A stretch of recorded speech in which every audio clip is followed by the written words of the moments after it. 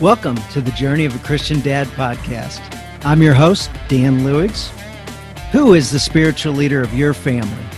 Is it you, your pastor, your spouse, the media? Do you know? I did, and sadly, no one was taking responsibility to lead our family. Well, friends, someone needs to take that job, and that man is you. You may not feel qualified, and some days I don't. With the help of God and a community of dads helping each other on their journey, you can be the leader your family deserves. We welcome you to the Journey of the Christian Dad podcast. Want to homeschool, but worried about your child's socialization? Classical Conversations believes education is best experienced together. That's why Classical Conversations provides homeschool families with local communities for opportunities for socialization, support, and encouragement. In community, a trained licensed director guides both students and parents alike through a proven, Christ-centered curriculum rooted in the classical model. To find a Classical Conversations community near you, visit classicalconversations.com/dadjourney. And now, back to the show. All right, guys, welcome back. This is absolutely unbelievable to me.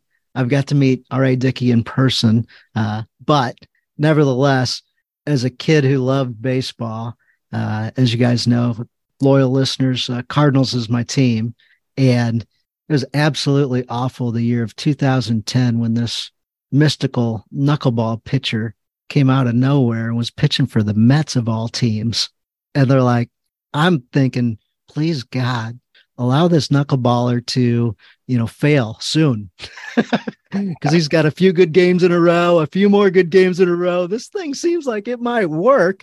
And I remember him getting drafted, and I remember he was, not the greatest pitcher in the world, but I don't know what just happened, but turn the tide. Get rid of this guy, get him off the Mets or allow him to keep failing, like one of the two, but don't allow him to be a star pitcher. And please God, don't let him win the 2012 Cy Young. So you've heard it a million times, but RA Dickey, you won the 2012 Cy Young Award. And man, I'm thankful to have you on the Journey of a Christian Dad podcast. Oh, I'm so glad that we could find time to do this. I think it's incredibly important. Thank you for having me. Yeah, absolutely. It's so funny how God uses all things for the good, even a New York Met pitcher winning the Cy Young Award. In 2012, I thought that was impossible. I did too for a long time. Yeah. So funny. I saw you speak maybe a few months ago, and you're like, yeah, winning the Cy Young, it was cool and all, but it wasn't all that big a deal for me, or whatever your words were. But I was like, what did he just say? That's the old RA would have been the pinnacle of life, right? But the ever changing, hopefully being grown every day, RA understands that's just a piece to share with people to be able to talk about how great God is, Yeah, how cool is that? We had a guy named Chad Williams. He wrote a book called Seal of God, and he was on like the first episode I ever did. And he became a Navy SEAL, which was his pinnacle. Cool. And he said, I was never so depressed as like the next day or 2 nights later. Yeah. There wasn't another pinnacle. Man. Yeah. Can you imagine winning the Cy Young and then becoming ultimately depressed and spiraling out of control? I can absolutely relate to that. And I suffered a ton of failure throughout my career, really. First 10 years, you mentioned it early, I wasn't very good. I'm very, very mediocre. I went back and took a look at your ERAs and an ERA above 5 with consecutive seasons. Oh man, it was hard. It was not good. And that was when I was a conventional pitcher. I didn't turn to the knuckleball until, basically 2005. I had always thrown it as part of my repertoire of pitches, but never full time, never 90% of the time in an outing. And as a conventional pitcher in the AL West, I just struggled. And so really grappled with my identity and my value as a human being because, I was looking through the wrong lens the whole time, really chasing something that was hollow. And it took me a long time and getting to the end of myself in a lot of different ways to figure out that's where God wanted me anyway. It's just open-handed and on my knees, that posture of being on my knees and just asking every day for him to show up in some way. And he always would. Now that doesn't mean like every day was great from then on, but I certainly didn't feel as alone. And I would say that's where, I would always get attacked by the enemy early on in my career in particular, because if I had a bad outing or, I was like a roller coaster, man. I wasn't fueled by addiction like a lot of people when they want to medicate when things don't go well. But I would get super depressed and lonely and, just dark. It's dark. It's how I could probably describe it best. And so, that took a long time and a lot of growth and a lot of people who loved me well to come alongside me and help me see it differently. I hear you keep talking about that over and over and over again, the people that came around you. And it seemed like there was always somebody right around the corner for you that maybe showed up in an unexpected way or whatever it was and kind of brought you to the next step. Yeah. I think it was both, really. I think it was, the stability of a good woman too, who had been there the whole time and been, loyal and kind and faithful and like all of it. So there was that for sure. So there was always that to bounce off of, which at the end of the day probably saved me in a lot of different ways. But I also hungered for like male companionship, like iron sharpening iron, Yeah. like, and not really knowing how to do that, because, I just didn't have the equipment from my early experiences as an 8-9-year-old and going through a lot of sexual trauma and all that stuff. I didn't know how to connect with another man very well. And so that is the piece that you reference. Like people would always show up that would say the right thing or be available or just be there. And that was something that was very new for me. And it really helped me in a lot of different ways. Yeah. I love the kid in high school.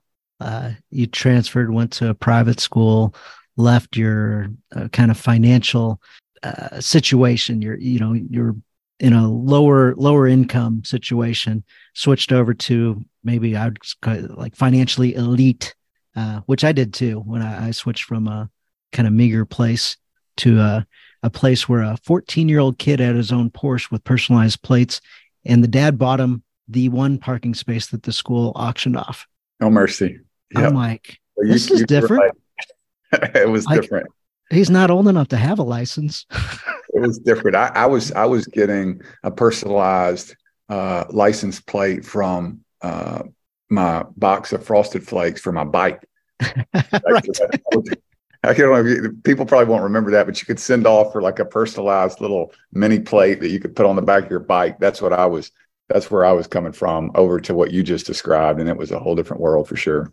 Yeah. Yeah. In your book, you mentioned the polo symbols on the shirt and the Knights of the Round Table. And it was certainly that same transition for me where I'm like, what is happening? Like, what are these guys talking about? And businesses that these people own. And some guy got drunk at an auction and bought a parrot, a couple grand on a parrot that he wasn't expecting to buy. That's nice to have money just falling out of your pocket that you don't care about. And on parrots. Yeah. Yeah. Absolutely. Hey, honey, sorry about that. So, the kid in high school, the guy that kind of maybe you're even partially afraid of because you'd been in a bunch of fights and different things. And then he shows up and you're thinking, man, this guy's chiseled and tough and he keeps hanging around. I sure hope he don't want to fight me. Well, I don't know if I was afraid because coming from the public school system in Nashville over to the affluent kind of private school, there were a lot of, I think people were probably more afraid of me just because of where I'd come from. And, and I was over there to play sports too, like that was a reason for me right to get over there. That was, if someone saw me play and thought, man, that might be a good fit over here. And so I was scholarshiped over there and that was helpful for me. But I was kind of the guy that was coming in that probably everybody was looking at, not in an alienating way, but certainly in a very, very curious way because I was just, I just came from a different culture a little bit, and so I wouldn't say I was afraid of people down there. I think, and I certainly wasn't, and this is not, I'm not boasting about this. I think it's bad, but I certainly was not afraid of uh, a physical confrontation, which is why I kind of, I acted out a lot in that way, growing up, trying to feel value because I could enforce my will upon somebody. That's not good. And I'm talking about when I was 11 and 12 and 13 years old. And so that part wasn't a big issue for me. But I think I was mostly afraid of not people, but just the experience of a thing, the foreignness of a thing. Even now I find myself really craving routine and structure and habit. And when I get outside that, I can feel like, a little bit of twinge of anxiety. And that's kind of where I was perpetually over there. Was I'm out of my element here. And that's what I was afraid of more than anything, and afraid of failing. Like I was afraid of failing. It was a time in my life when, a lot of things were coming together in a negative way. Having suffered sexual abuse early in my life, really didn't develop like I said before, the equipment to be able to do relationship well. And so that would manifest in toxic ways in relationship. And my parents were divorced, and I was kind of the latchkey kid running around, living with different people and grandparents and aunts and uncles and all kinds of stuff. So, it was a real kind of tough time in my life. And I found a lot of value in my athletic, being good at athletics. And so that's where that toxic journey of seeing myself through that lens and my value probably started, was that I would turn to that when I was in pain a lot, so football, basketball, baseball, I played all three at the high school and grew up playing those three. And that was kind of my sanctuary growing up. And so that was who I was. Yeah. Yeah. When I saw you speak, you spoke about the sexual abuse when you were young and transitioned to keeping people at arm's length. And you also felt less than. And I think a lot of people in the room, related to that, because a lot of people can feel like they're not worthy of certain things, or feel like they are less than other people, and comparison and a bunch of different things like that. So, and I wasn't a believer at the time. When I came to the MBA, Montgomeryville Academy, which is the private school, I didn't know who Jesus was. I didn't have any relationship, didn't know anything about, the Bible or the stories that the Bible taught or all that. Like I didn't have any real education around that. Other than like I occasionally would go to church with my grandmother. But it was much more just to be with her. I mean, I didn't really pay attention. And so when I got to there, I had no real, there was nothing to really guide me in my path. Like I didn't have anything to bounce off of other than athletics. That was my guide, right? Like that was my idol. And myself, I was my own idol, and so was athletics, and I was pretty good at athletics. And so I got a lot of validation from that. Yeah, absolutely. Hey guys, quick side note. Grandma took RA to church, so at least he had a little bit of something there.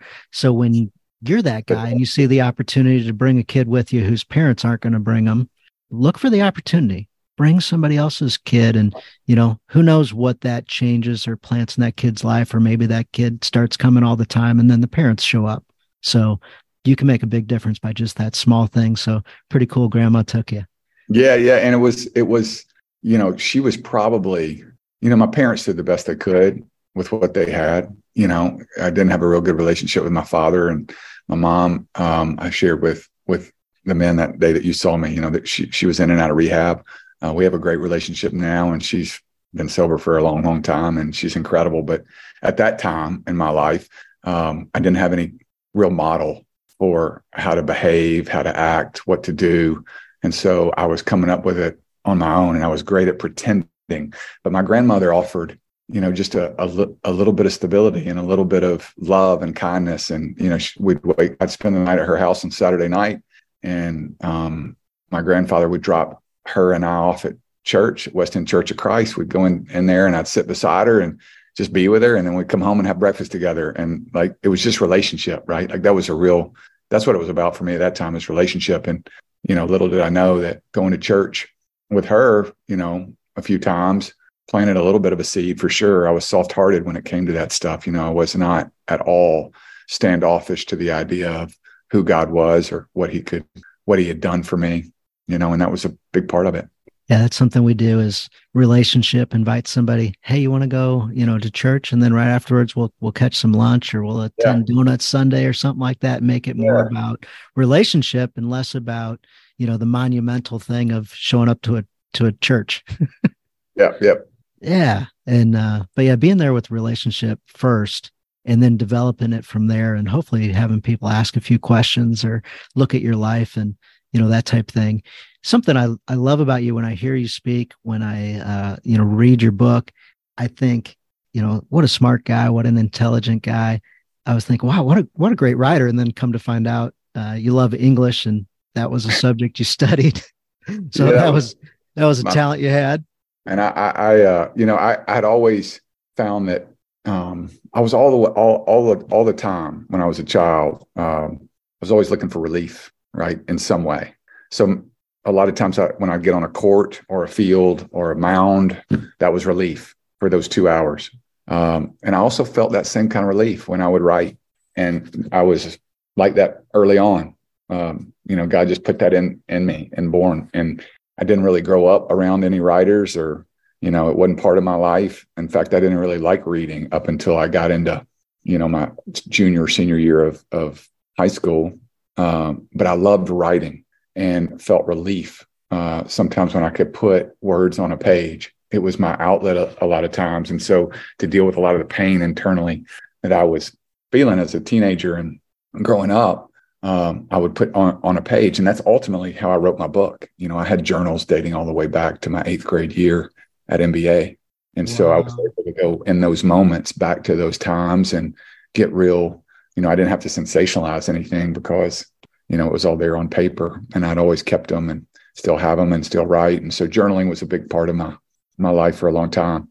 And there's something real permanent about the written word. And I felt like once I got something down, it could get off my back a little bit, because it was not ultimately it was just relief, right? It was just a short-term relief. Those things would always start creeping back in because I didn't have any real sustaining joy.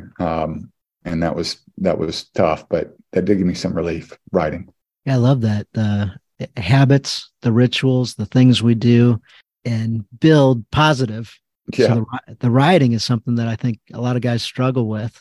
Yeah. It might be, I don't know. I mean, I speculate sometimes that it's how we're wired as men, like it takes, not that we're not thoughtful or intentional, but we have to learn that attribute most of the time. And it's not something, it's like throwing a knuckleball. Like I had to throw 1,000,000 reps before I understood kind of how to make it do what it does. And, you just got to practice those things, sitting down for 15 minutes and being intentional with a thing that you might not feel like is important, but it actually is really, really important. That takes practice and building habits and things like that. And so I would, if you read my book, that like after I would have an outing, sometimes I'd keep a diary and I'd go home in that night and write about it, whether it was I got blasted or I did great. And I would put those diary entries throughout the book just to bounce off of, to give the reader an idea of kind of what the feelings were after you gave up 7 runs to the Cardinals, or Good job. Good job. All right. or you shut them out. So like you said, I've always appreciated the written word, and it's been real helpful in my life. So you brought up the knuckleball.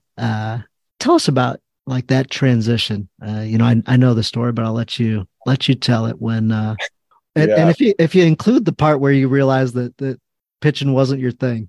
Well, it was scary. The transition was scary. I'd been a conventional pitcher. I was drafted as a conventional pitcher. I was a hard thrower. I threw mid-90s when I got drafted in 1996 by the Rangers. And the first 10 years of my career, I was just like we talked about earlier, like I was okay, and I would have flashes of being good, enough for them to promote me a little bit, but I could never really sustain anything anywhere. And got to the big leagues up and down as a conventional pitcher. So I got a little over 2 years of service time out of 10 as a conventional pitcher in the major leagues. But my velocity started to decrease, and being in the AL West, it was really hard because there's a lot of great hitting teams, and I was getting shellacked. And so when I was in the big leagues, I had a particularly poor outing and got called in the office, and I knew was that Vladimir?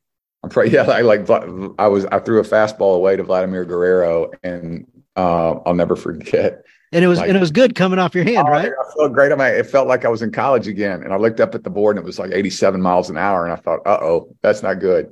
And he hit a ball so hard. By the time I got my glove up, it was like ricocheting off the back wall. And I knew at that point, like, it's probably ain't going to work much longer. And so I got called into the office after the game, and Buck Showalter was my manager at the time, and Oral Hershiser was my pitching coach, and a guy named Mark Connor, who I love so much, it was my bullpen coach. And they were all in there with the general manager, and they said, "Hey, RA," and I thought the next words out of their mouth were going to be, "We're releasing you, not even sending you down, but we're releasing you."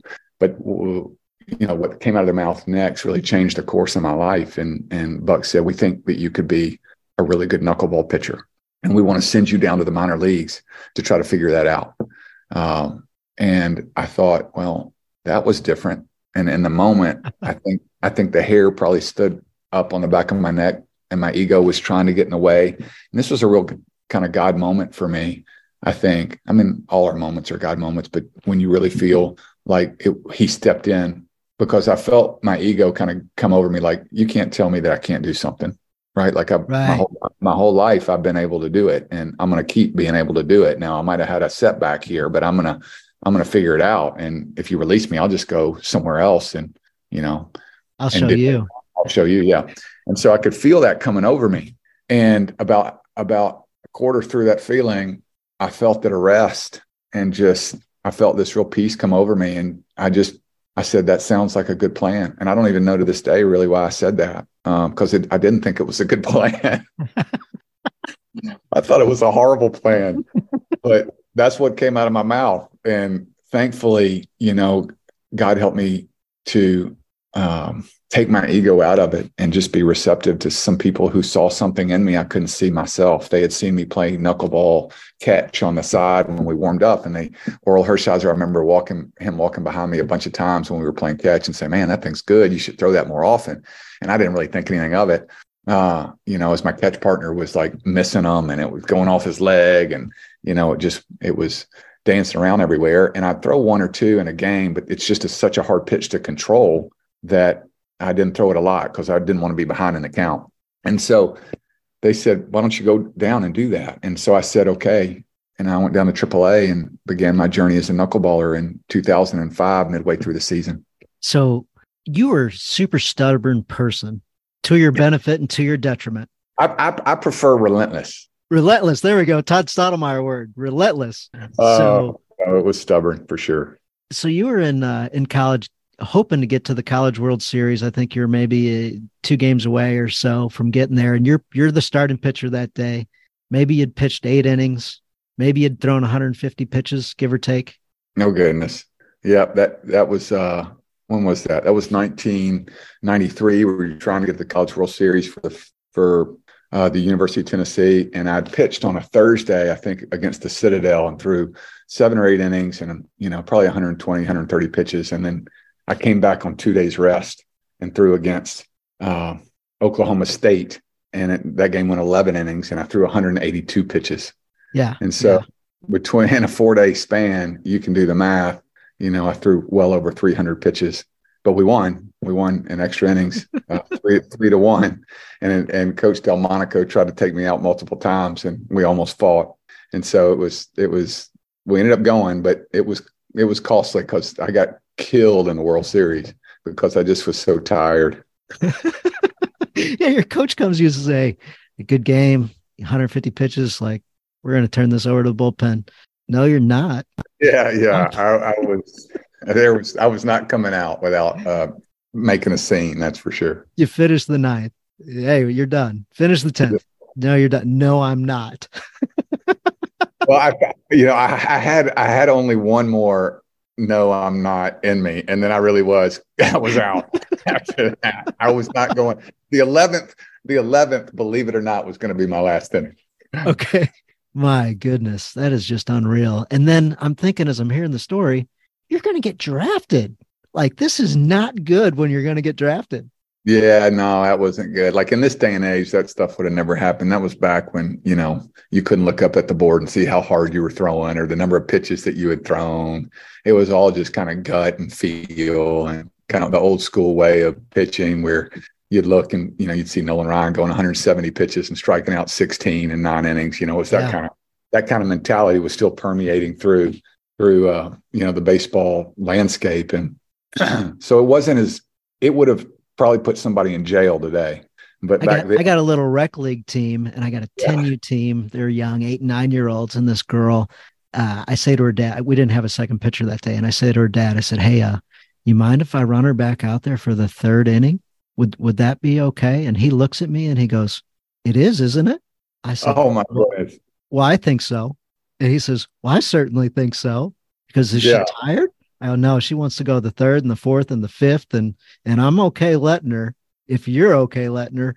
He goes, why are you asking me? I go, well, some parents would have a hard time. Yeah. I'm like, she's throwing all of 25 or 30 miles an hour underhand. Yeah, sure. I'm like, but I don't want you to hate me after today. So I figured I'd ask your permission. He's laughed. He goes, has it come to this these days? I go, I think so. I'm pretty sure.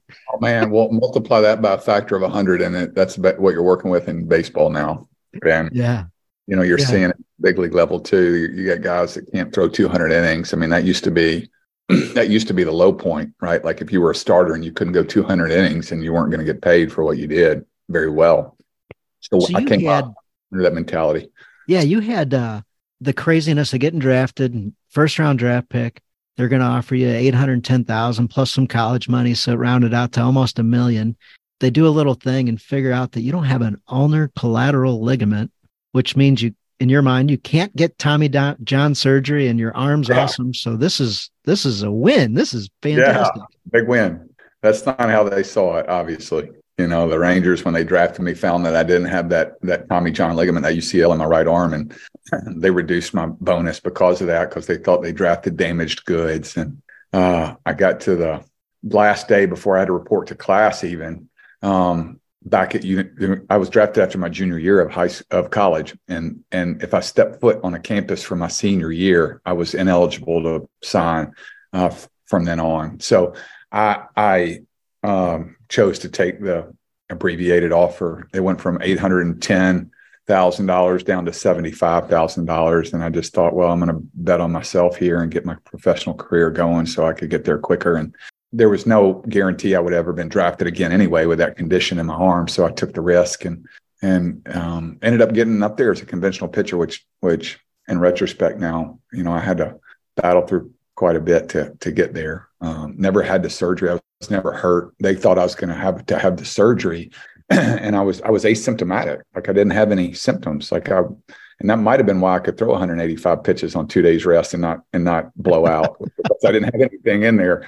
And I always, my agent and I made the argument, hey man, like this is a bonus. You should getting paid more, because they don't have to worry about that. And they used it as the opposite, obviously. So I got started with my career and ended up getting up there after 6 years in the minor leagues, and just working my way up from A ball to AA to AAA, and then ultimately to big leagues, and then had a couple of cups of coffee up there. End up pitching, I think, 5 seasons over 200 innings as a conventional pitcher. Yeah. I mean, I had runs where I was okay, but I just couldn't sustain it. I just didn't have enough gas, and I wasn't ever. I mean, five seasons as a 200 inning pitcher. Oh yeah. When you were knuckleballer. Yeah, when you're knuckleballer. Yeah. As a knuckleballer, I actually had 6 because the year I got called up, I'd already thrown 60 innings and at AAA, and then threw 178 or 180 for the Mets in 2010. So that was almost 240 innings there. So, I was real fortunate. That pitch, the knuckleball allows you to, if you can figure it out, it allows you to not have to worry about pitch counts or innings or things like that, because you're throwing it with a lot less effort, and it's much more about technique than velocity. And so that allows you to do some different things. You're throwing high 70s, low 80s. Yeah. But it, before I was throwing, trying to throw 90, right? Like, and trying to throw 90, like that's the difference. If it was just coming out nice and easy at 90, that's one thing, but it wasn't. I was trying to step on the gas every single pitch, and that over time just wears you out. But with a knuckleball, my comfort zone was high 70s, low 80s. And so I could sit out there all day and throw that pitch without much fatigue. So a lot of guys listening played baseball, threw the fastball, started tinkering with the curveball because people told them not to. and they started figuring it all out. And then, hey, there's this knuckleball thing that sounds mystical and isn't true. And maybe the Necro brothers were doing their thing. And you're like, oh, man, that is true. That, like, maybe I can do this. And so quite a few of us toyed around with that knuckleball. And obviously your grandpa, showed you a thing or two. And you played with it all your life. And then you had 3 different guys come into your life at different times. And each one of them gave you a little something.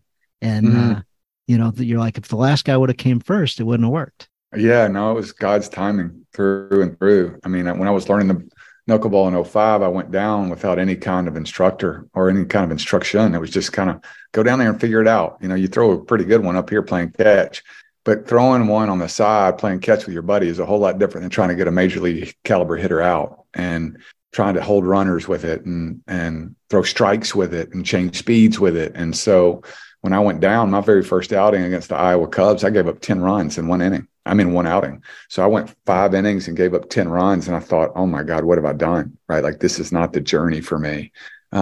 Thankfully, I showed up the next day and kept working, and showed up the next day and kept working. There was a real, consistency. Like I always enjoyed the work. That was important. I always enjoyed the work. I would commit to the work, and I would work while I waited. And I always was trying to tinker with it, throwing it off the outfield wall over and over again during batting practice, finding anybody I could play catch with to throw it. And I would throw multiple bullpens in between outings and live batting. Like, I would do whatever I could, but I had to do it on my own, just trying to figure it out. And then the Rangers set me up with Charlie Huff. Charlie Huff was a longtime knuckleballer in the big leagues, had a great career. And I flew out to Los Angeles and worked with him a couple of different times. And he taught me a new grip and a little bit of the philosophy behind that. And then I moved on to Tim Wakefield, who I had gotten up there in 2008 with the Seattle Mariners, just for a little bit of time. And the Boston Red Sox happened to be playing during that time. And he reached out to me and let me watch his bullpen the day he threw it in Seattle. And he gave me a little something else with my follow through and the way I released it, my release point. And then I moved on to the master, Phil Necro, who won over 300 games, Hall of Famer in the big leagues. And he gave me all he had, and he introduced me to using my hips a little bit more. And he was like, hey man, you need to be throwing this pitch as hard as you can throw it and take spin off. And he always, he described my knuckleball as an angry knuckleball. And I thought that I liked that, because that's what I felt like I could do that was different, that separated me from every other knuckleballer in history, was that I could throw a real hard one. And he said, you need to be throwing that as hard as you can. And I wasn't doing that. I was trying to be Charlie Huff. I was trying to be Tim Wakefield. And he said, no, man, you need to be you. And you is throwing it hard, attacking hitters with that angry knuckleball and seeing what happens. And, it took about 6 months of really training that in. And then that was right before the 2010 season. And really the rest was history after that, but it took the timing of all 3 of these men investing in me, and at the different points of, these different inflection points of my career that really changed the course.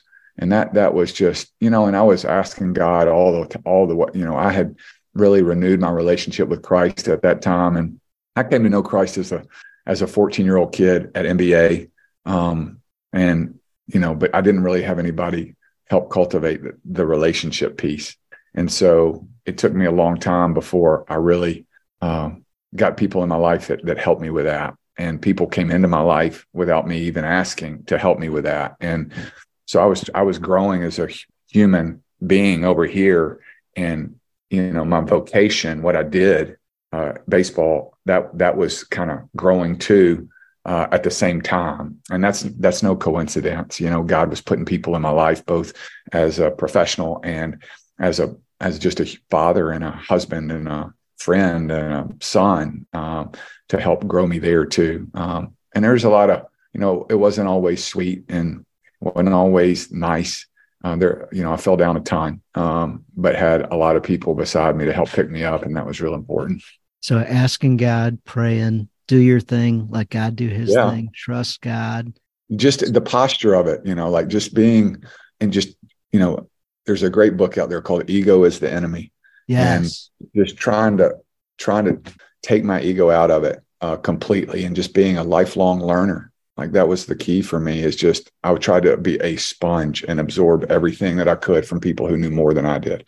And I felt this, because I had accepted Christ as a 14-year-old, I had the Holy Spirit, and it was constantly like help reminding me to, get in the Word or reach out to this person or get on your knees. And I would just be real obedient, try to be obedient to that. And I would also be like this, before I was like, God, I got to make it. This is who I am. I can't do anything apart from this. And God was like saying, no, man, I'm going to bring you to the end of yourself.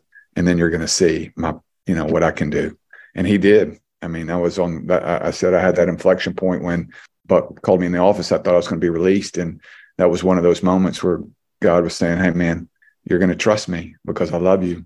And here's an opportunity. And so I took that opportunity and tried to just a little bit at a time go like this. Now, I wasn't all the way like this, but those fists were starting to unclench a little bit. And so I would, and over time, it just got more and more like this. Like God just used me, man. I just care about being a good father and a good husband and a good man. And this other stuff over here, this stuff that I thought was my identity for so long, that kind of just was the thing I was good at, and that's how it worked for me. And I understand it doesn't work like that for everybody, but I had to be willing to surrender whatever this thing over here was, this baseball thing, whatever it was. I had to surrender to the fact that God was going to use it. He had put it in my life for a reason. He had brought people in my life to really help cultivate it. And whatever it was going to become, it was going to become. And I was going to ride it out until God told me to do something different. And he told me to do something different in 2017 when I walked away from the Atlanta Braves. And I still had more gas in the tank, and I could have kept going, but it was time for me to be a full-time father and husband. And but it took a lot of people loving on me. Like I said at the beginning, like nobody is a self-made man or woman. And if you wake up with this sense of gratitude in the morning, it really puts your life in a whole different perspective. Like you get to see things through a real neat lens. If you wake up with a gracious spirit and one that is just thankful for opportunities and time and resources, and it's very, very helpful. Do you have something you do in the morning to make for sure that happens every day? Yeah, I just breathe and meditate a little bit, and it's not long. I wake up and kind of swing my legs over the side of the bed, and my feet are touching the floor, and I'm sitting down on the edge of my bed and just take like 5 or 6 real deep breaths and just say thank you in between every breath, and just thank you for my wife, thank you for my life, thank you for my relationship with you, thank you for whatever opportunities come my way, thank you for the ability to be able to see and have vision, not just see physically, but have vision for my family. Thank you for the scripture. I just think about all the things that I'm hopeful for and thank him in advance, and the things that I'm thankful for in the moment. And it literally takes 45 seconds. And then I can start my day at least with that posture of being thankful. I think thankfulness really breeds humility, and that's where God calls us to be. Like God calls us to have humble spirits. And all my best decisions have been made in a posture of humility. And I think that's important to recognize. With this balance between the humility of taking me out of it and the confidence of having God speak into it, right? Like there is that balance, right? And that takes practice, just like anything. And so there have been plenty of times when I thought it was God, and it really wasn't. It was me just imposing my thing in it, and God would say, no, like I'm going to let this fail, or I'm going to intervene through another person. And then there's sensitivity to the Holy Spirit's there, and it helps you make good decisions. But if you start the day with that posture of just gratitude and humility, then God has the freedom to kind of move in and out of your life in real powerful ways, I think. Yeah, absolutely. So I find it important also to start the day with gratitude and prayer. And if you start your morning right, the rest of the day goes so much better. So you had a real, I'll call it the pit, when you were in the minor leagues. The blessing was they said, go out there and, just keep throwing that knuckleball and figuring it out. Drawback is a person that, wants to succeed, wants to win, that wants to be competitive, with a junk knuckleball that sometimes floats in there and then gets smashed over the outfield wall night after night after night. And the manager coming out saying, I'll see you in 5 days. Yeah. I don't really want to do this 5 days from now. Yeah, that's where that stuff, so if the toxic side is stubbornness, then the healthy side is being relentless, right? Like if those are the two. Yeah. Yeah. I was thankful for a lot of times for just the relentlessness of just pursuing my craft, like yes, I was stubborn, but at the same time, if it weren't for that kind of manifesting in the form of relentlessness, then I would not have ever achieved some of the things I was able to, just because I loved the work, like I said before, and I wanted the work. And so, my spirit was broken over and over and over again because I would give up tons of runs, and it was hard. And, but I always had the latitude to fail. I had people that said, "Hey, we know it's going to be hard. We know you're going to fail. So use this as a canvas to try to figure it out." And so I always had the hope on the backside of that I was going to get another opportunity. Mm-hmm. That was God gave me that gift. And so I got a little bit better every single time. So I gave up 10 runs the first time and gradually got better and better until I got an opportunity away from the Rangers organization with the Seattle Mariners. I pitched really well in the minor leagues for the Milwaukee Brewers, and in 2007 when I won the PCL Pitcher of the Year, and that kind of catapulted me into a position where I started to get some real time as a knuckleballer with multiple teams, ending with the 2010 the New York Mets, where it really transformed. And when things were rough in the minor leagues, you and your wife, I would say on your side, came home bad attitude and it was rough. Yeah, it was rough. I had really made poor decisions around dealing with the pain of not being good, whether it was talking in a way I shouldn't to my wife or whatever. Like I had jeopardized my marriage in a lot of different ways, and she was so loyal and so loving and so tolerant. Just really exemplified what God talks about in Scripture of what love really is, and it really helped me. It helped me to see what it like. She lived it out in a lot of ways that were motivating for me, because it matched up perfectly with Scripture. Like, true love keeps no record of wrongs. Are you kidding? Like, that's just, to live that out and to see that lived out. You talk about a transforming motivational behavior, man. And that's what she offered me. Like, that was her gift to me. One of her gifts to me was that. And so, I had wrecked my marriage in a lot of different ways by my own doing, and she still was stalwart in her belief that I was a good man and had a lot to offer. And she was in it with me, and she had made a commitment under covenant with God to stick in it. And she did, and I did. And, we have a good marriage, and I'm so thankful for that. That's one of those things I wake up in the morning when I put my feet on the ground and just say, thank you for that, but it's not perfect. No marriage is, and that's the beauty. Like, we both recognize that. I think that's part of our solution to things, is to understand that we're both broken and in need. And if you have that posture, it puts you right back into a place of humility, and you can be vulnerable and you can say you're sorry. So many of us, I think, when I work with other people, just sharing my story, they have a real hard time with those words, I'm sorry, or forgive me. Like, the repentant heart is a hard heart to come by, because we're in constant conflict with wanting to be right all the time, and how good it feels to be right, and wanting to, lord that over people. So I think our most tender times in our marriage have been times when we've been both broken before each other, and whether it's arguing about the kids or money or whatever, like real life arguments, that's just life, and me saying, hey man, I'm so sorry I raised my voice and I shouldn't have. I was just passionate about this, and, forgive me. I'm going to try to work on that. Like that's intimacy. And that's what is really, really hard, especially for someone like me. Like, she had a lot.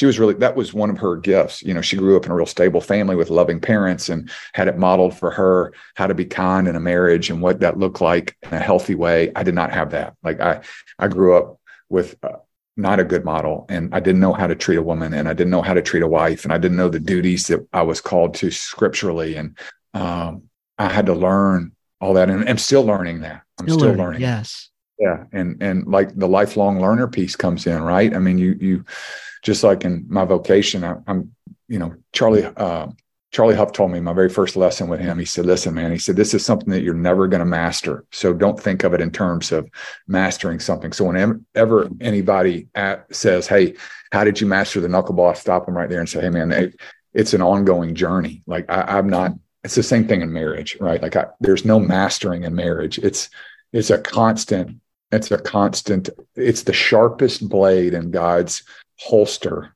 on how to cultivate you as a Christian man, as marriage, I feel like, because it's constantly asking you to lay your life down, like constantly, all the time. And that's okay. Like there's a lot of gifts in that. But that is his sharpest blade in my life, is my marriage, right? Like he penetrates me to the core with the tool of marriage. Yes, 100%. So at some point, things got so rocky that I think the way you said it was, naturally, I decided to buy a vacant house in town so I could live separate from my wife. Well, no, we owned it already, and we were moving, and I just said, this is so hard. I can't do it. Like, so I'm gonna stay over here. You stay over there. Let's just, and also, she didn't want anything to do with me for a minute too, and I couldn't blame her. And so I was in that house sleeping in. There was like 2 pieces of furniture in it, and going over and seeing my kids a little bit off and on, just whenever I could, and still trying to get ready for a major league season. Like all that was in flux, and had the pastor of my church show up at my doorstep, and just love on me like nobody's business. And we started walking together, and he, slowly but surely was help teach me about what it meant to be a real husband, and the model that I didn't have early in my life. In my own story, I was being given a gift of that by walking with other men who, what it looked like to do it differently. And that was a real transforming moment for me, for sure. Yeah, that's fantastic. Thank you for listening to this episode of the Journey of a Christian Dad podcast. Thank you guys for being a light. Shine that light out and let others see it. With you guys part of this community, it helps me be accountable to you guys. It helps me be accountable to myself, be accountable to God and Jesus. I hope you appreciated this episode and picked up some great things. Hope you like the challenge, and hope you can execute on that challenge this week. I ask of you, please subscribe, share the show with others. Join us inside of the Journey of a Christian Dad on Facebook, inside our private community. Share that community with others. Have your buddies join. Have other dads that are looking to grow in their faith, grow as spiritual leaders of their family. As we engage in our journey and be intentional with it, we can help others grow theirs as well. We thank you again for listening. We thank you for all your reviews. Look forward to reading a review of yours on a future show. So, dear God, thanks for blessing all of us, and thanks for drawing us closer to you. In your name we pray. Amen. Have fun, guys.